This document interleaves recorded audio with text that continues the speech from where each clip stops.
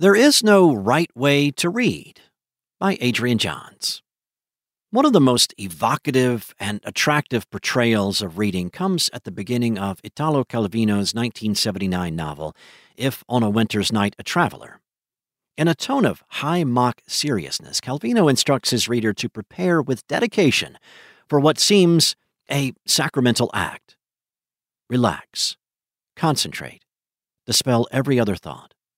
Let the world around you fade, he says. Make sure the light is good, sufficient but not glaring. Take off your shoes. Pose your body in such a way as to efface it from your consciousness.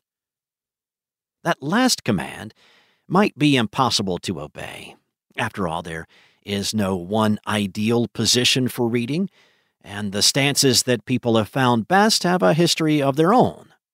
We used to read standing up at lecterns, Calvino notes, whereas in the 1970s you might put yourself in a yoga position. But do your best. Then heft the book and scan it. Pass your eyes rapidly over this object to take in the sentences on the cover and get a sense for its length and tone. Only then, finally, after all that palaver, can you begin to read. Calvino's extravagant instructions were meant mischievously at the time, of course. Even so, the reaction they are likely to inspire today is a mixture of nostalgia and envy. Who has the time to treat the act of reading with such reverence? But it isn't a matter of time alone. The biggest change between the 1970s and now is the proliferation of competitors demanding our readerly attention. In our saturated, hyperactive culture, it has become truly a feat to slow down and stay slowed down for long enough. Today's reader, as researcher Marianne Wolf put it in her book, Reader Come Home, is someone whose mind darts like a nectar-driven hummingbird from one stimulus to another. The problem is not just that stimuli abound at any given moment. Things are more serious than that. It has become hard in a real neuropsychological sense to slow down because we have become acclimatized to a relentless onslaught. Our very brains, Wolf reports, have changed. Unease associated with this is one reason why the business of conducting digital detox retreats is so profitable. Still, there is something defeatist about the idea of a retreat. Why not advance? The promise that you may be able to master the digital environment, that a sufficiently skilled reader can both survey the mediascape and probe significant details at once, is an old one, which has always held appeal. It may date back as long as the very feeling of being overwhelmed with information. That feeling itself long predates the internet. For all that we may feel ourselves swamped by a constant torrent of opinions, claims, and contentions, our sense of helplessness had its counterparts in earlier periods. In the post-war years, for example, America's office workers, government bureaucrats, and military officers alike all complained of the relentless flow of paperwork that demanded and distracted their attention. The first great campaigns to create super readers emerged in response. It would take the huge population of white-collar workers experiencing the post-war economic boom and give them the power to contend with, bear, and even steer the endless flow of text, even while preserving the humanistic ideal of the critical and creative individual reader. As so often in Atomic Age America, the font of this optimism lay in science, which was at the peak of its public prestige after the Manhattan Project.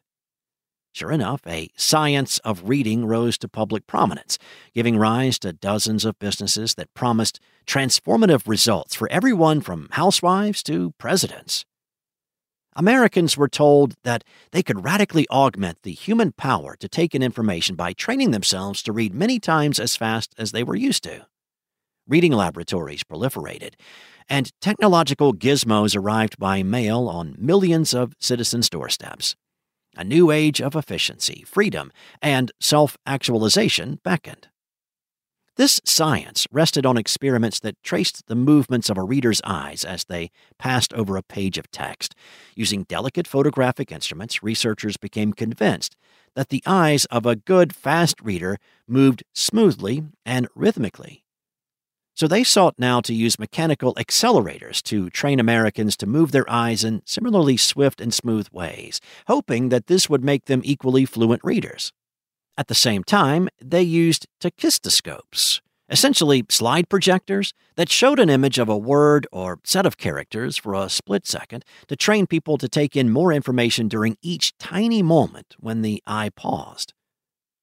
Psychologist Samuel Renshaw had invented this technique during the war to train hundreds of thousands of servicemen to identify aircraft at a glance. Now his followers repurposed it to train the population at large to identify words on a page with the same speed. In the end, the hopes raised by this science of reading, as with so many of the optimistic ventures of the atomic age, withered. It proved harder to confirm radical improvement than advocates like Renshaw claimed, and all too often readers found that benefits, real as they might be, dissipated after a few months.